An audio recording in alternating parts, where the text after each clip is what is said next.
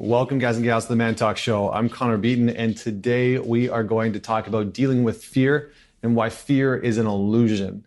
So recently, I had a friend of mine, a close friend of mine, ask me about how I speak on public stages, because he came and saw me speak earlier this year in front of an audience of like 1,800 people. And he said, how do you do it? I'm terrified of public speaking. I want to do more of it. What's your secret? Because I watched you and it was like seamless. Like it was just like you and I were having a conversation, but there were 1,799 other people in this room. And you just seemed so calm and grounded, like we were just sitting here having a coffee. And I turned to him with kind of a smirk on my face, knowing that I was going to be a bit of a smart ass. And I said, well, I just remember that fear is an illusion. And then I go out on stage and I do my thing. And he looked at me with, obviously he was a little bit like, all right, Joker, like, give me the real deal here. And I took a deep breath and I just looked at him and I said, look, I just remember in the moment that fear is a byproduct of what other people think of us. We don't live anymore in an environment where we have to constantly be afraid or worried of, a predator jumping out of the bush and mauling us and eating us. We don't have to be worried about, the experience of like where our next meal is going to come from, the majority of us. What really terrifies us is what other people will think of us. And almost every single experience that you experience in life, that when you experience fear, is coming from a place of what other people will think of you. It's a worry about what other people will think of you. A perfect example of this is when I was a kid, I hated speaking, I hated reading in front of my classmates.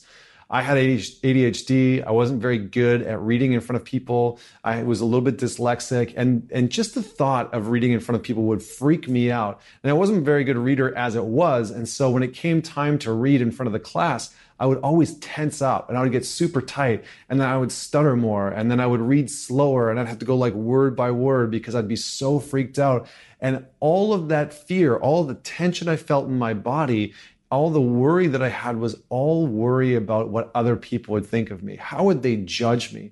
How would they criticize me? What would they think of me if I didn't get it right? And you see, we live in this culture where that is so dominant. And he said, my friend said, well, how do you actually get through that? How do you actually push through that?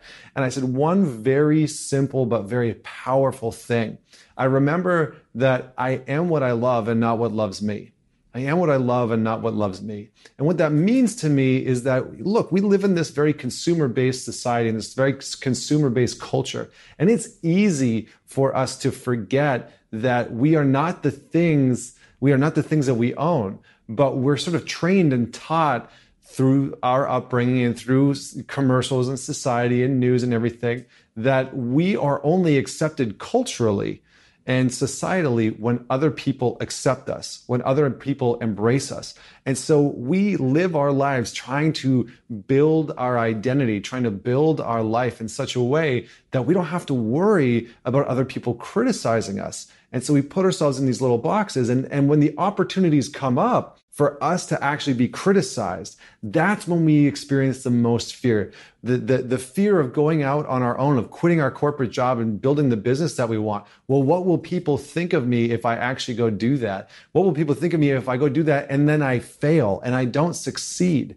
And so it stops us from going to do that. And sometimes our fears are about people that aren't even on this planet anymore. Some people have fears that are so deeply ingrained from their parents. It's like, I can't go do that because what would my mom and my dad think of me? But their mom and dad aren't even there anymore. Or what would my ex-wife think of me? And you're not even there, like you're divorced. You've been divorced for 5 or 10 years. And so we hold ourselves back. We put ourselves into these containers because we are so concerned that in order to have love, we need to get it from other people. And that means that we need to wear the right clothes, and we need to drive the right cars, and we need to have the right job titles, and we need to write the right books so that the right people can approve us. And we need to do all of these things in order to get approval so that we can be loved, so that we don't have to experience the fear of separation. So we don't have to experience the fear of judgment and criticism and not being validated.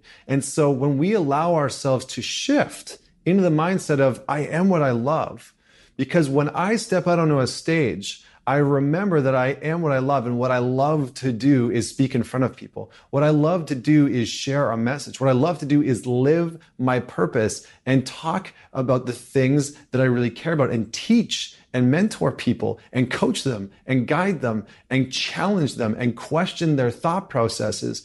And when I can do that, I am doing what I love, and I am that which I love. And so the more I can lean into that space, the more it gives me permission to not worry about the voices that are outside of me, to not worry about all the people that might judge me, to not worry about, well, when I step out on stage, I might not say the right thing. I might not say the right thing in the right order. I might piss some people off. Some other people might hate what I have to say. Some other people might think that I'm out of my freaking mind. And that's okay. That's their prerogative. That's their choice. They just might not understand where I'm at, and maybe they don't ever want to, and that's okay. And when I can remember that I can let go of the judgments and the criticisms and everything else that I would experience in that moment that would normally hold me back because I am so riddled with fear. And when we experience fear cognitively and mentally, it has an emotional response in our body, and it actually has a physical response in our body. And we tense up and we grip and our mind goes blank, and all of those things happen all because of the belief that I am what loves me.